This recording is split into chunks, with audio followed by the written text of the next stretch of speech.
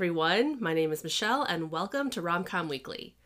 Today, my husband Frank is back on the podcast, and we're talking about the movie Fever Pitch.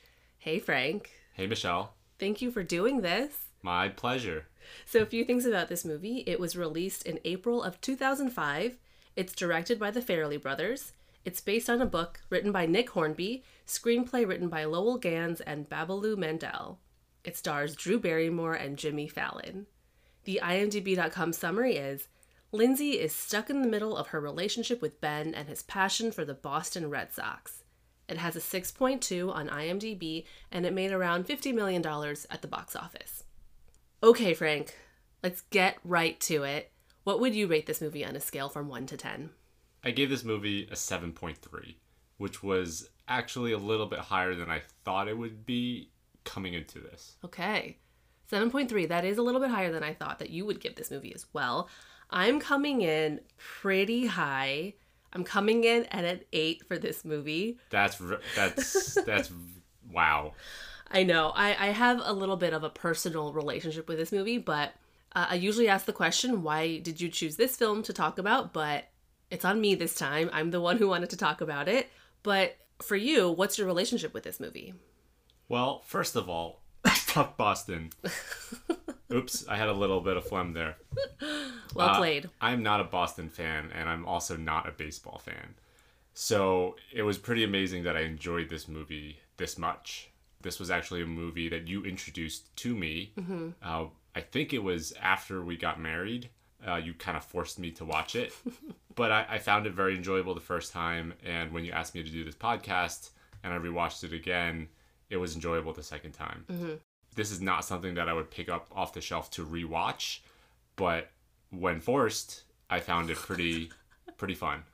So you're saying that this movie to you doesn't have a high rewatchability factor? No, it doesn't. I don't generally like to rewatch movies, sure. Period. Yes. But I think there are certain movies that when you watch multiple times, you learn new things. This movie, for me, isn't something that I learn new things. Mm-hmm. Yeah, that's fair.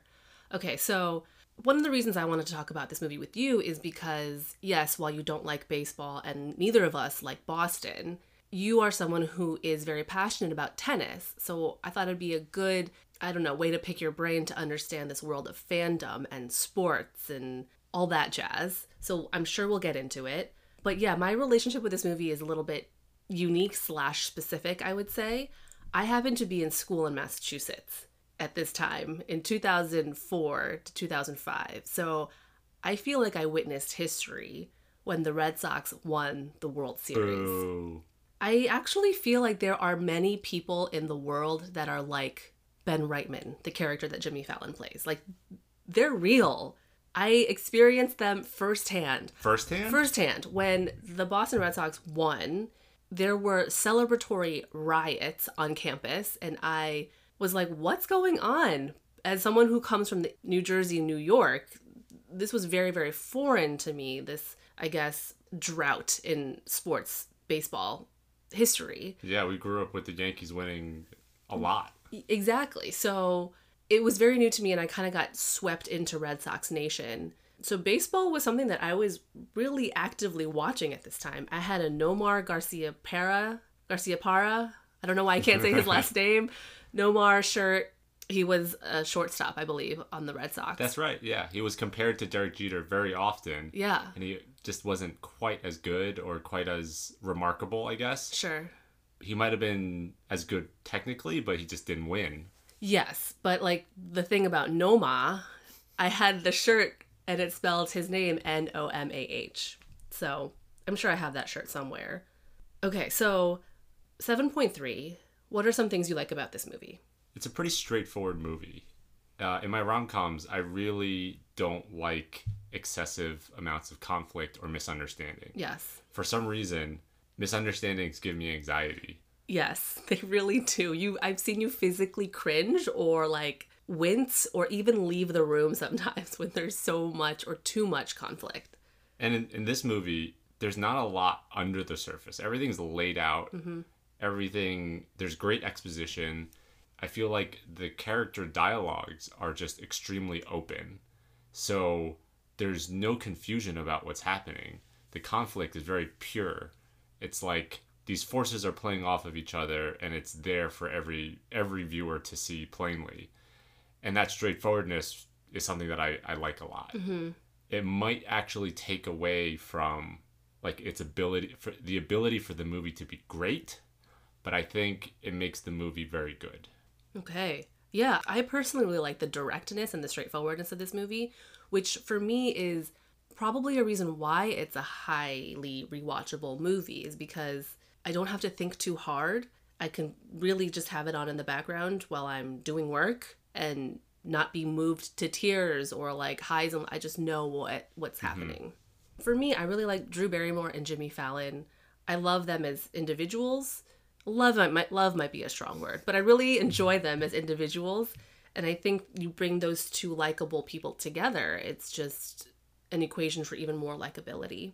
That's fair. Jimmy Fallon is this really likable man boy, and I feel like he's just playing himself, maybe on a more exaggerated level, because he just seems so earnest and silly and goofy and really wholesome, I guess. You mentioned you not liking the sport of baseball. And I'm not particularly a really passionate fan of baseball, but I did find it, as I mentioned, really, really easy to get swept into.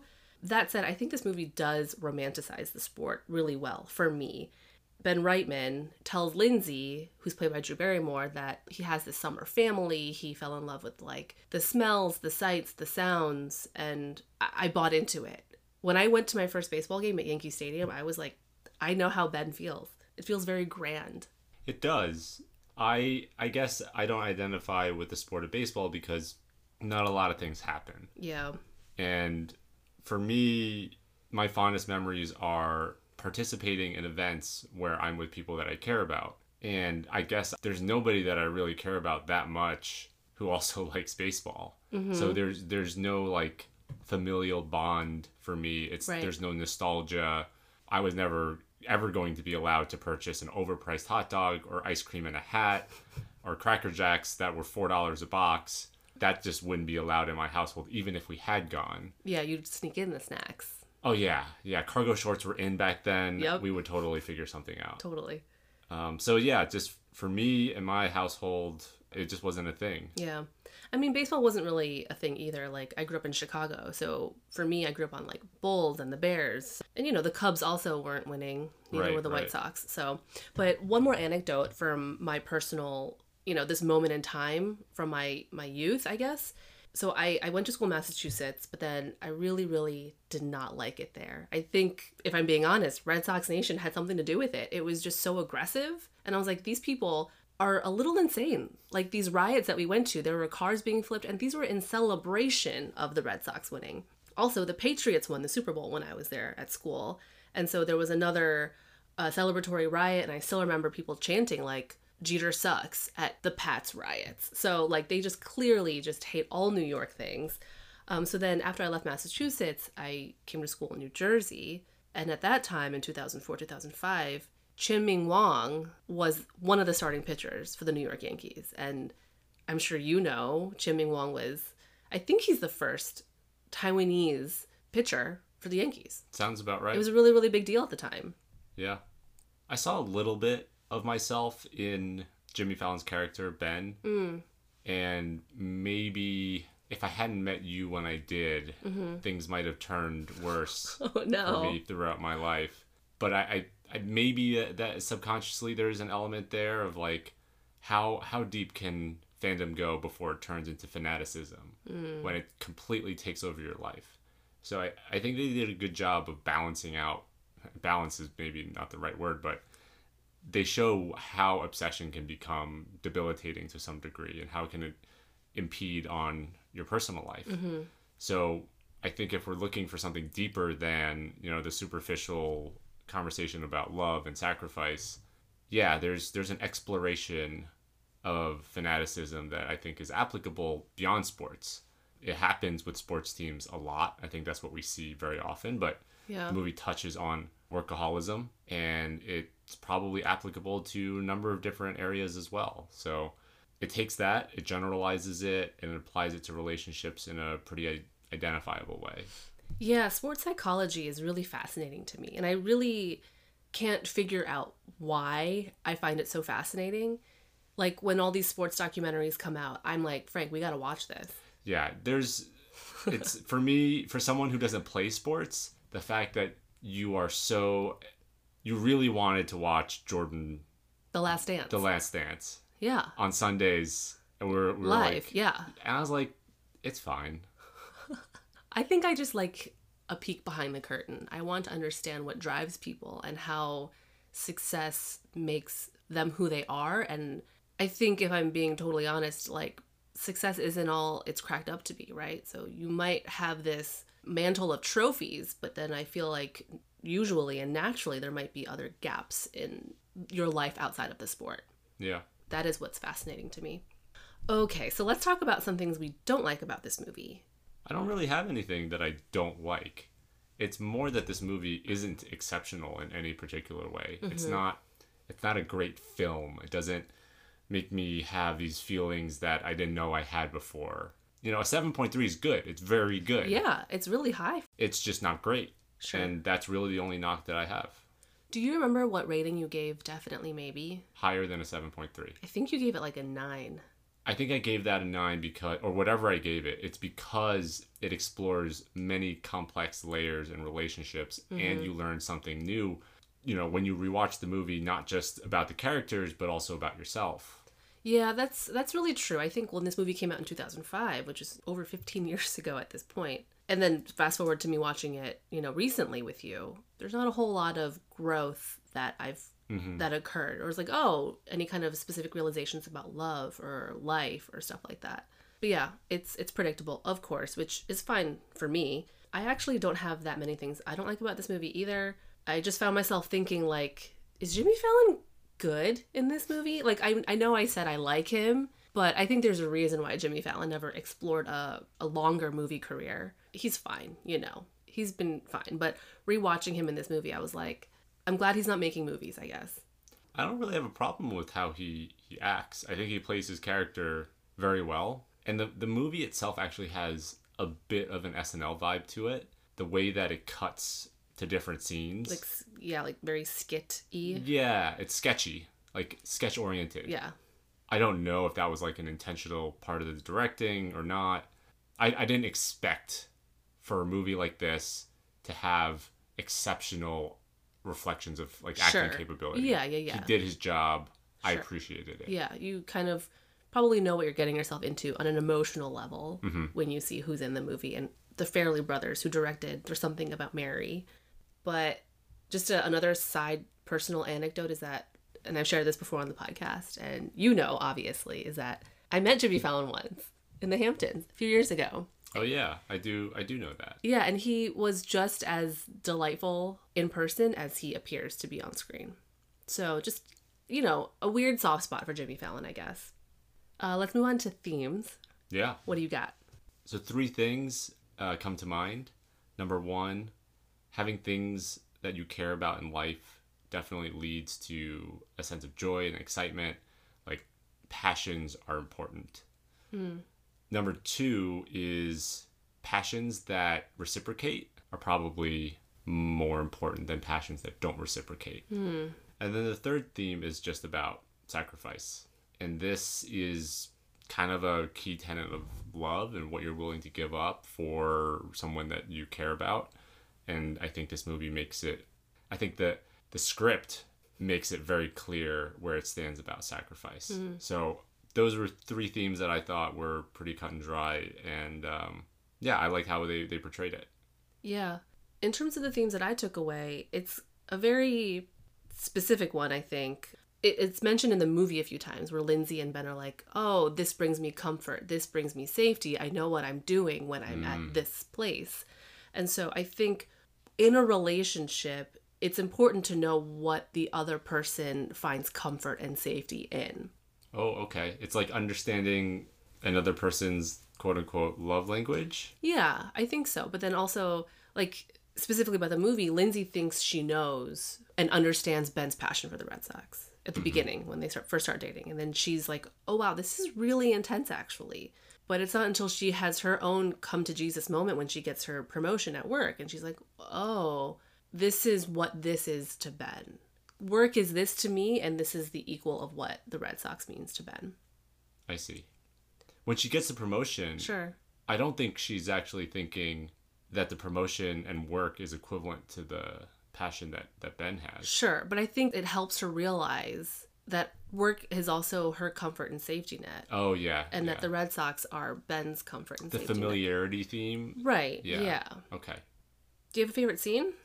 My favorite scenes are all around the four friends of Lindsay. Mm-hmm.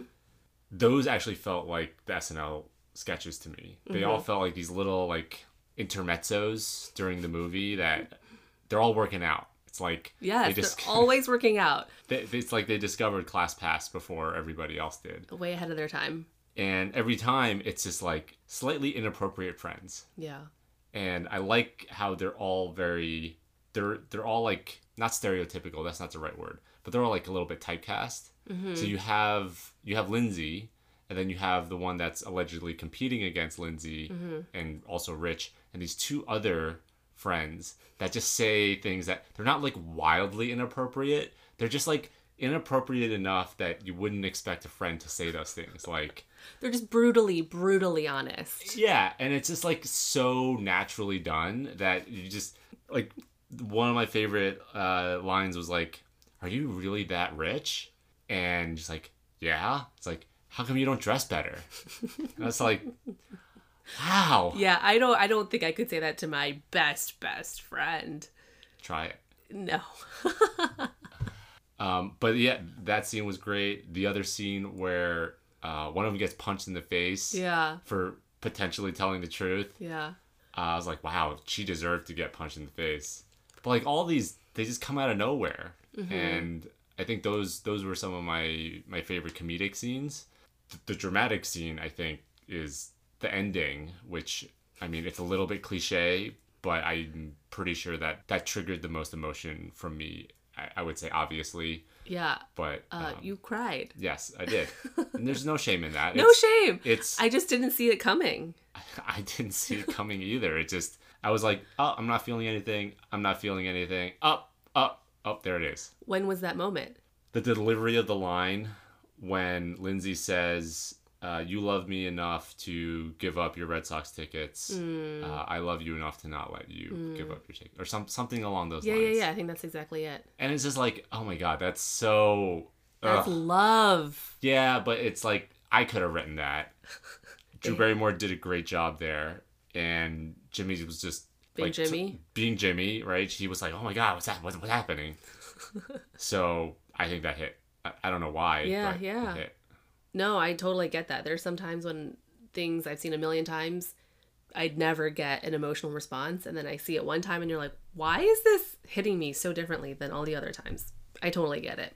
Did you get emotional during that scene this time? I didn't get emotional at all watching this time, but I've definitely gotten emotional. The other times I've gotten emotional, besides the ending, are actually when Ben goes back to Lindsay and tries to win her back. He thinks that she's on a date with that handsome coworker. Oh, right. And he's like, I love you. I want to make this work. We thought you got pregnant. He was like, I actually got really excited. And he went and bought a baby onesie. And he's kind of like breaking down at that point. And I have gotten emotional in the past. Oh, that's interesting. I haven't thought about that scene as hitting home. I guess it also depends on like the mental state each of us are in while we watch a particular movie. Totally. So in that scene that you mentioned, Lindsay says, I got so hurt. And when that happens, something just shuts off. I'm sorry.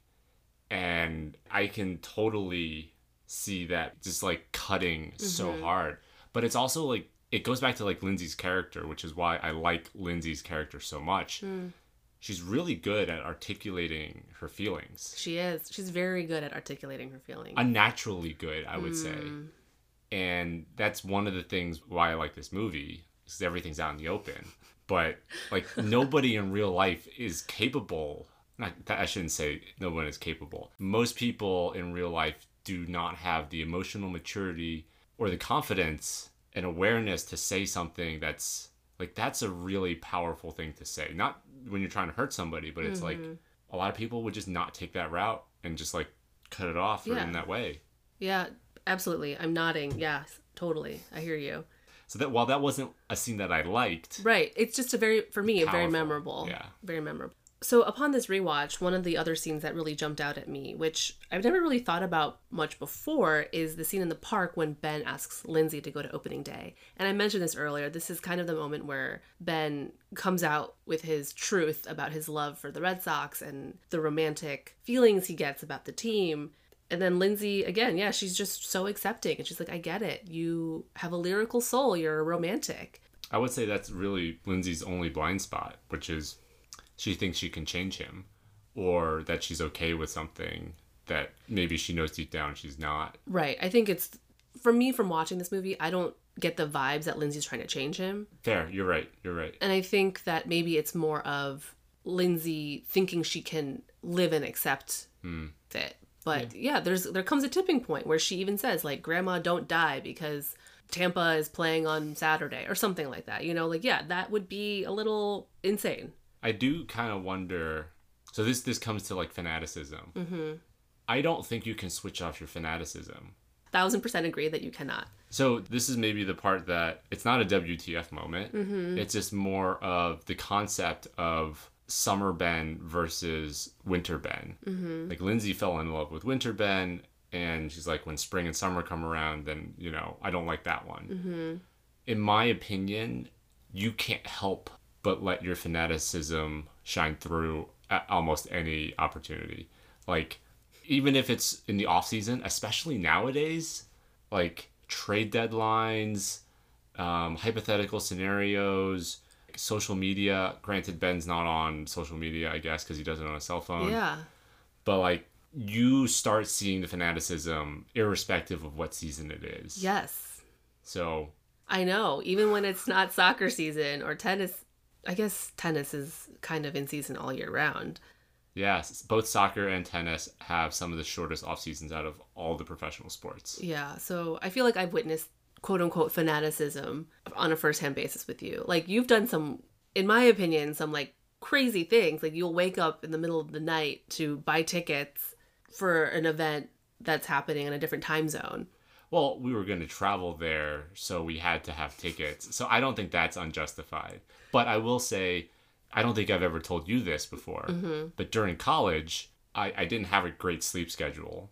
But separate from that, when the Australian Open was on, I would ask my roommate, who had the only TV in his room, to take the TV out of his room with the cables coming from his room, and it was set up outside of his room. And I would wake up at like 3 o'clock in the morning and sit outside of his bedroom watching the Australian Open on mute. That's not healthy. That's not healthy, but Frank, we've stayed up till 3 o'clock in the morning to watch tennis matches in the Australian Open. I mean, staying up to watch a tennis match is different than waking up to watch a tennis match. That's two different things. Okay. Anyhow, that's a total segue. Please continue. We'll talk more about that later. Okay, so another favorite scene of mine is a very small moment, and you alluded to this earlier, is the scene at school when Jimmy's talking to the boy. He's getting ready to bat at baseball practice, and the kid, this very precocious, kind of gawky little kid chewing gum, he's like, all right, Mr. Reitman, let me leave you with this one thought. You love the Sox, but have they ever loved you back? It's funny because it's coming from this young child, but you're like, oh, wow, he's so right. It hits a little differently. Yeah. What has Roger Federer ever done for me? Yes. And we've traveled the world to see Roger Federer. I wonder if it was all worth it. It's worth it if it makes you happy. I also really like that he was a really gawky teenager. Yeah. But he also had a very deep voice. And that just made it all the more awkward. That's such a specific thing that you observed. Okay, let's talk WTF moments. Plot holes and most unrealistic moments. Do you want to start? Yeah, I think the main one for me is when Lindsay gets food poisoning and lets Ben into her apartment. Yeah, for the first date. Like, you met this guy with a bunch of kids. He's a little bit wacky. Seems like he's got a good heart. Could be a serial killer. You're basically incapacitated in a reduced physical state. And you just let him in? Yeah. Like, this doesn't seem like a smart person functioning. Absolutely. I 1000% agree with you. And I was actually just as you were speaking, this thought popped into my mind, is that do people go to each other's apartments to pick them up on first dates nowadays? I don't think so. I think everyone just meets at a neutral location, which is kind of safer. Well, that's the whole point, is that it's safer. Like, I'm going on a date with this guy for the first time. I don't want him to know where I live. Yeah, stalkers. Absolutely not. Yeah, you always meet at a neutral location for the first date. Oh, and he changed her. Yes. Like, no, Yikes. that's not okay. I mean, yeah, I don't think we're meant to question the motivations of Ben, because he seems so honorable from the beginning. But real world scenario, this does not fly. No. Okay, so at the end, Lindsay falling off, or she jumps off the green monster, and she breaks the heels of her shoes, but that's about it. She kind of winces in pain a little bit, but no way. She like sprains an ankle. I know what it is. So what they probably didn't show in the movie is Lindsay also does parkour classes. Oh, okay. So in addition to cycling, rock climbing, and boxing. Yes. She does parkour. Okay, fine. One thing, and I've kind of talked myself out of this, WTF, but I'm still going to say it anyway. The scene when Lindsay gets hit by the foul ball and she's like concussed, and then we see Ben like just be excited that the person sitting next to her caught the foul ball and not tending to Lindsay's needs or being any kind of concerned of her state of health. Yeah, no, that would not fly if that were me and if that were you. Well, I mean, there's something to be said for him maybe not knowing. Sure. It could have bounced off the seat. Yes, okay. But even in the immediate following scene where she's like, I don't think I should come to the games with you anymore. Oh, that's totally unreal. The fact that she lets him off the hook while seeing that on TV, that part is unrealistic. Yes, totally. Okay, so this is a random question. Towards the end again, one of Lindsay's friends, Robin, her husband, wants to buy Ben season's tickets for $125,000. And I guess, I don't know if you know anything about season's tickets, but does that sound about right? I have no idea, but I wouldn't be surprised, since those are like basically dugout seats and there's a waiting list. So what you're essentially paying for isn't the tickets themselves, but the rights to purchase the tickets, and you're paying to jump the line. I guess my very limited understanding of season's tickets is that I thought you have to re-up every year. It's not like a lifelong membership. Oh, that's absolutely true. The $125 is a one-time fee to purchase the tickets every year through Ben. But he saves those seats? He's not technically transferring the seats to that other dude. He's going to just buy the tickets every year, or charge this other guy the cost of the tickets every year. The $125,000 is to bypass the line. Because if you were to surrender those seats for Lindsay anyhow, if you technically surrender them, they go back to the team, and the team they'll make it available to whoever's next in line. Okay. Yeah. So my question for you is, and I know this is not apples to apples, but let's hypothetically, just bear with me here. Let's play this exercise out. The US Open in Queens every year. Let's say there were seasons tickets for really, really good seats, what you deem to be really good seats. Oh, yeah, behind the baseline. Behind the baseline. I know you don't like to sit on the, I don't know, what's the word? I'm gesticulating a lot. Would you pay $125,000? No, I don't have $125,000 laying around, so no, I wouldn't. Would you pay an exorbitant amount of money to secure those seats every year to see whoever you wanted to see? I don't think I would, because my fanaticism follows the career of a particular person whose career isn't going to last forever, right? The US Open itself, the tournament, doesn't mean the same thing to me as following around a specific person and watching them play. So for me, the value would come in being able to follow somebody around and get the seats at the place where they're playing, not necessarily a particular tournament. So it's a little bit different. Okay. Yeah, again, not apples to apples, just because the nature of the sport is different. But I guess I just wanted to understand, would you pay that much money to be close to something that you love and revere? No, I think I would actually, if I had $125,000 laying around to dedicate toward my fanaticism, what I think I would do is donate to his charity. So by the way, I'm a Roger Federer fan, in case if you haven't noticed. You don't know. I would donate to a charity for the opportunity to play an hour with Roger. I think that is you can't actually pay to be on the field and like train with the Red Sox. I don't think that's like available. But for tennis players, since it's a one-on-one sport and they have all these charitable causes, if you have enough credit card points, I think you can get some of these perks. And if you make large enough donations to their foundations, you can get some of these perks. I would hope $125,000 buys you more than 1 hour with Roger Federer. Maybe it's Roger Federer plus Bill Gates at the same time. Oh my goodness. Play doubles with Roger and Bill.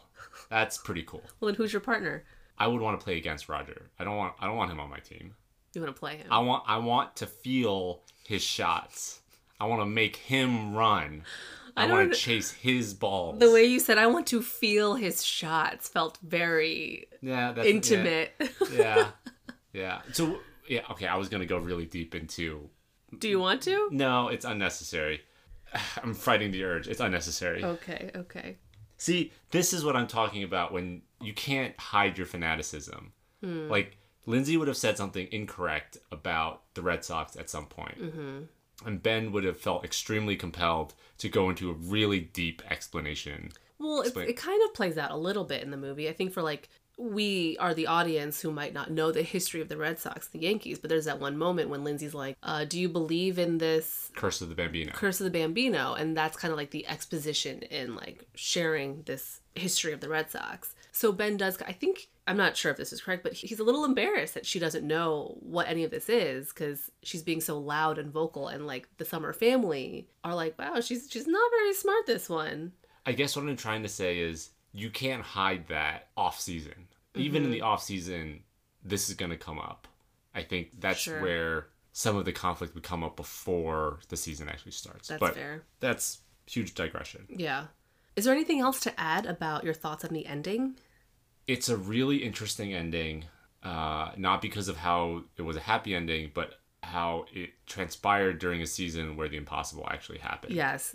This was like right place, right time. As a part of my trivia, they had to rewrite the script because the Red Sox started winning. I don't think that was the original ending. When they were making the movie or wrote the movie, they didn't expect the Red Sox to actually win. So that, I think, is a stroke of kismet. Yeah. Yeah. It's incredibly satisfying. They fall in love. They make this huge sacrifice for each other. And the Red Sox win the World Series.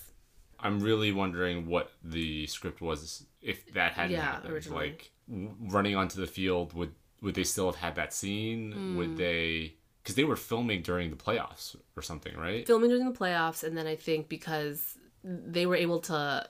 Like, the last final scene is them storming the field when they win the World Series also. Oh. So I think they just used the footage the cameras got, and they just, quote-unquote, like, played the characters they were. So they got that kind of footage. Yeah, that's... I mean, it's sad because Jimmy's not actually a Red Sox fan. But if he were, that would be like... I mean, how could you not just explode with joy that you get to run onto the field with your team when they win the World Series for the first time in like a century? I mean, I hope some of the crew who are making the movie were fans of some sort. Like, that's got to be once in a lifetime. Once in a lifetime. Well, they've won the World Series. Yeah, that's true. I mean, since then. You talked a little bit about how much you like the character of Lindsay. Yeah. What else do you like about her? Like, what makes her so likable to you? She's an extremely reasonable and accommodating person. And I want to make the distinction here because I think one of her friends called her, she's being colonized. Yes. Right? And even though Lindsay's buying books to learn more about the thing that Ben is a fan about, it doesn't feel like she is losing her sense of self.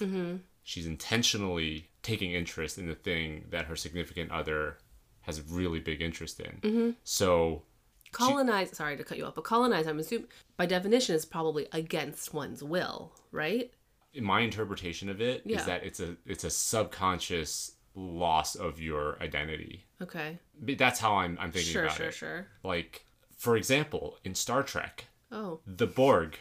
I don't watch Star Trek, but please continue. Yes, I'm a fan of a lot of things. Star Trek isn't one of them, but I know enough about the Borg. When they colonize a species, they lose their identity, and they just become part of this Borg. So when I hear Lindsay's friends talking about it, that's how my brain is thinking about it. Yeah, you're saying that Lindsay's doing this on her own free will. Yeah, it's intentional. She's Right. trying to find someone that's different from her, and she's making a big effort to learn more about it. Sure.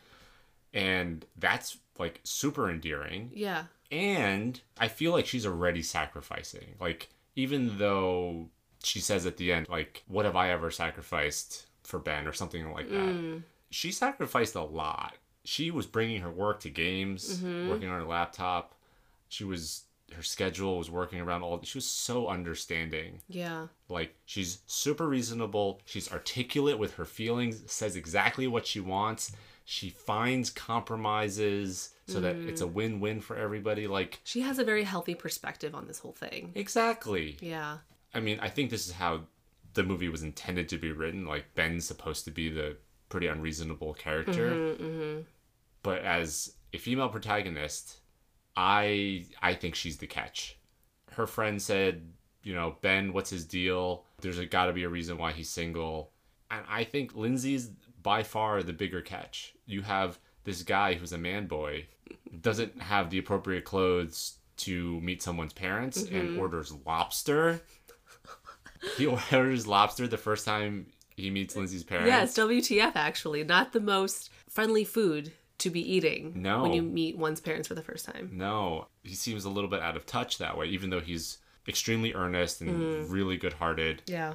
Lindsay just seems to have the whole package, except that she's a mild workaholic, which... Yeah, I don't fault her for that, because I feel like she is gunning for a promotion. Well, maybe that's something that we're supposed to take away from this movie. And, I ended up working a lot during 2020 when we had nothing really else going on. And I wonder if that's like, there's a message there that's trying to equate, working too much as a type of unhealthy obsession. Yes, I would say it is. It's called workaholism. Yes. Maybe the message didn't come through as much as it should Yes. have. Yeah, totally. I really like Lindsay as well. I think she's very likable. That whole bit about her friends asking her, like, where's he been? Why is he still on the market? I feel like that's a very relatable line of questioning as well. Like, I feel like that conversation has played out between me and my friends as well.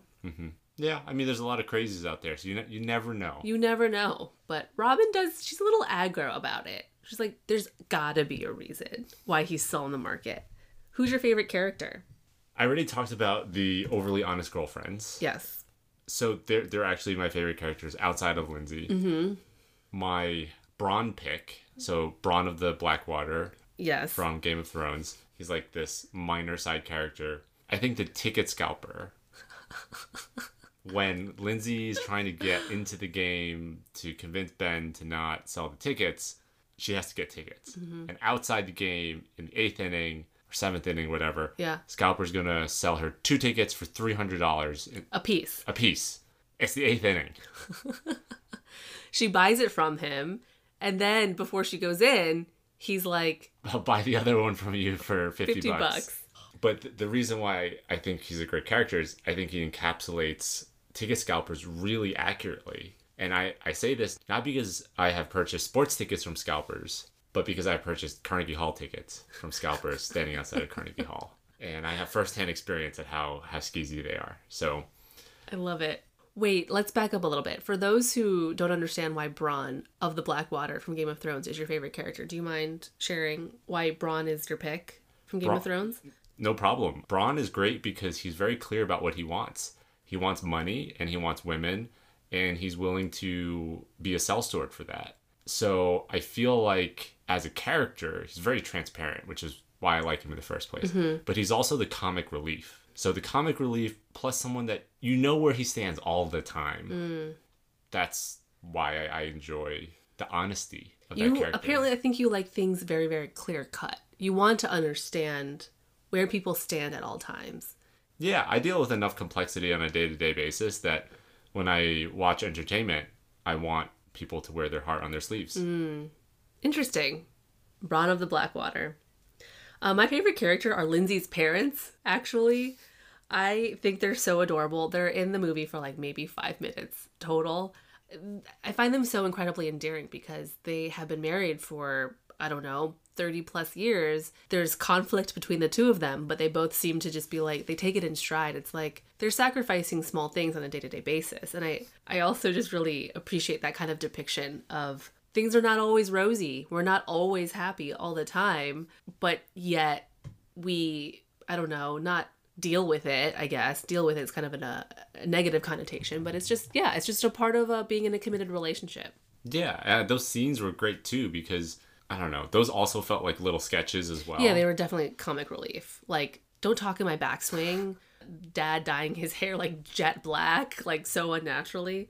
Yeah, just really fun little moments that I really, really liked. Do you think the characters stay together? Yeah. Yeah. They've gone through, if you jump off the Green Monster. She gets arrested, I'm assuming. Yeah. And I think they both have come to grips with what they're willing to sacrifice. And Ben sacrificed the most important thing in his life for Lindsay, or was willing to. Mm-hmm. Lindsay acknowledges that and didn't let him. So it's like the biggest thing that could possibly get in the way of their relationship at this point. It's happened. It has already happened. Yeah, I agree with you. I'm pulling for them. Yeah. So I know we've talked a little bit about the fact that you are a tennis fan, but what would you say your biggest fanboy moments have been? What have you, I guess, to sacrifice the right word? What have you done to prove your love for the sport or person? I think my biggest fanboy moments is actually a reflection of how much you're willing to sacrifice for me. I feel like Lindsay right now.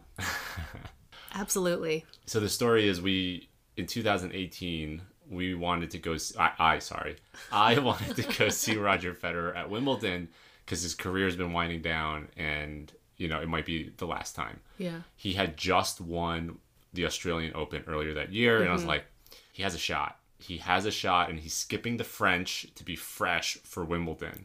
And so for people who don't know how much tickets at Wimbledon cost, you will get a seat on center court for maybe $1,000, one seat. And because you don't know which day people will be playing, if you want to be guaranteed to see Roger play, you have to at least buy 2 days. So if you went down that road, it would have easily cost $4,000 for the two of us to maybe see Roger Federer. Exactly. And so it's $4,000 is a lot. Yes. We didn't want to do that. So instead, we participated in something called the Q, which for Wimbledon is pretty famous. It's got its own Twitter handle. It's a thing. It's like there's a whole website about multiple websites about it. Basically, you get into a line. The Brits are great at queuing. Yes, so good at it. They have so much process around this. They have volunteers. Essentially, you queue up at a neighboring golf course, park/golf course. It's Wimbledon Park, I think. Yeah. It's just like lines and lines and lines and lines. Well, it's one massive line, but every line is to get into another line. Right. It's like Disney World, except there's no ride. It's a 24-hour line. It's more than 24 hours. We queued up on a Monday morning at 6 a.m. for a Tuesday match. Yeah. We literally, from our home in New York, we packed a tent, 2 sleeping bags, and our other vacation necessities because there was another destination. We went to another country after Wimbledon because we were making, 2 weeks out of this trip. But so, yeah, we had to... Brought all of our stuff with us. Like, it's not like... Yeah. Like, we were going to Iceland. It's not like we're going to another, comfortable place. Yeah. So, yes, we camped out. It was hot and it was cold. Yep. Didn't shower. And we went to the All England Club. It's a club. It's a tennis club. It's a pretty... Exclusive. Yeah. And I don't know how good we smelled that day. Probably not great. But we ended up getting baseline seats. Mm-hmm. We were sitting a few seats behind the Royal Box, which if we had been there the previous day, we wouldn't have seen Roger Federer, but we would have seen Prince William and... Kate Middleton. So that's how close, Those were good seats. Those were good. And I want to thank you from the bottom of my heart for coming on that journey with me and participating. I just, as I guess the Lindsay in this scenario, I had zero context of what the process was. And I was just like, can't we just buy tickets and schedule it? And you were like, no. I was like, who does this? All those people in the line that we met. When I got there, I met people who had flown all over the world to wait in line. And not even just for one day. They would return after they had seen or got tickets for that day. They would come back in line the next day to do it all over again. Yeah. It was just very eye-opening for me because I understand the love of like sports teams. I do. I get that because I think Americans, we are raised to like revere the Bulls and Michael Jordan and stuff like that. But I didn't grow up loving tennis, and it's an individual player sport. So I feel like that kind of idolatry is a little dangerous. Oh, for sure. So I didn't really understand it. Like, how can you love one person at this sport so much? Our neighbors they had also traveled very, very far to come see Roger play. Oh, they were from, at least one group was from Austria. Yes. And it was weird because they were not Dominic Thiem fans. They were not the Austrian player fan. Right. Yeah. It was just incredibly, incredibly eye-opening for me. And I know you're thanking me because, yes, I do think it was very out of my comfort zone to camp in a foreign country and like have zero skin in the game. If we were to see, I was like, we better see Roger after all of this. Like, I don't even care, but we better see him. So there was a moment where we haven't talked about the movie in about 10 minutes. Yeah. But there was a moment in the movie where Ben opens up his season tickets from the mail. And he's smelling them. He's like, this is what hope feels like. Or something. Clean slate. A new year. So tickets. I didn't even have the tickets in my hand. I had a ticket to wait in line for a different line to buy the ticket. Yes. And you were ecstatic. I couldn't stop smiling because until that point, we didn't know by waiting in line if we were in the first like 500 for the following day who would have the opportunity to buy center court tickets, because everybody who would be going that next day would be trying to see Roger most likely. So if we were higher than 500, there would be a chance that we wouldn't have tickets available. But we were like 420 or something. And I was like... Relief. Yeah, I caught that on video. To see Frank so elated. It was really exciting for me to watch your dreams come true. So I was very, very happy in that moment for you. And for me, it was just like, wow, this is something incredibly out of my comfort zone and very fun and very new. But I'm glad we did it because it's not happening again. So the one Grand Slam we haven't been to, the Australian Open, you can buy tickets in advance. They do not cost $1,000 Great. each. Let's make it happen. Australian Open 2022. What are your thoughts on the music of this movie? Did anything stand out to you? I don't remember anything except Sweet Caroline. Yeah. I think I agree with you. There aren't any big music moments for me. Sweet Caroline was really fun. I found in terms of trivia that song has apparently been played at Fenway since 1997. There's a Nick Drake song that I really like, Northern Sky. But other than that, I feel like it's a very fun and peppy kind of vibe, which goes along with the movie. Do you think this movie is... Okay, so I'm going to phrase this question a little bit differently. You and I are rating this movie on the higher end. Why don't you think this movie is a beloved one? I don't think people rate this very highly because, one, it's about Boston. Yeah. And for some reason, people don't love Boston. I also think it's a very straightforward movie. So it doesn't reach for greatness.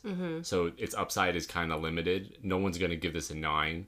And so you kind of have a lot of people probably giving it 1s, which pull it down. But because it doesn't have the potential to be great, you don't have anything pulling it up. In terms of your reasons, I agree with you. I think the Red Sox thing probably brings it down. I guess I'm a little surprised because Drew Barrymore and Jimmy Fallon, I think it's safe to say that they're A-list people. So I'm surprised that they're not bigger draws. And also, I feel like sports movies are always really fun to watch. This isn't a sports movie, though. It's not. You're right. Like, sports movies... Well, I feel like on a very baseline level, even though you're not a baseball fan, as we talked about, you can still understand the love for sport. Yes. I feel like it translates across sports. So I'm surprised that there isn't more of a thing for that, if that makes any sense. Yeah, I really think it comes down to the people giving it 1s. The people who don't like the Boston Red Sox are going to give it 1s. And the people who love the Boston Red Sox are going to give it a 9 or a 10. And just the way that averages work out, like, there are going to be more people who strongly dislike the Boston Red Sox and are going to skew a lot of very like excessively low ratings. So IMDb doesn't show the distribution of the ratings, but I would imagine that this movie is a very polarizing set of votes. Sure, from the jump. Yeah. I did read a few reviews of this movie, and the critics seemed to really like it. The New York Times, it wasn't a critic's pick, but they said it was a great movie. Roger Ebert gave it 3.5 stars. Oh, wow. That's high. Yeah. Do you think this movie's aged well? There's two things that I don't think have aged super well. Number one is the early 2000s fashion.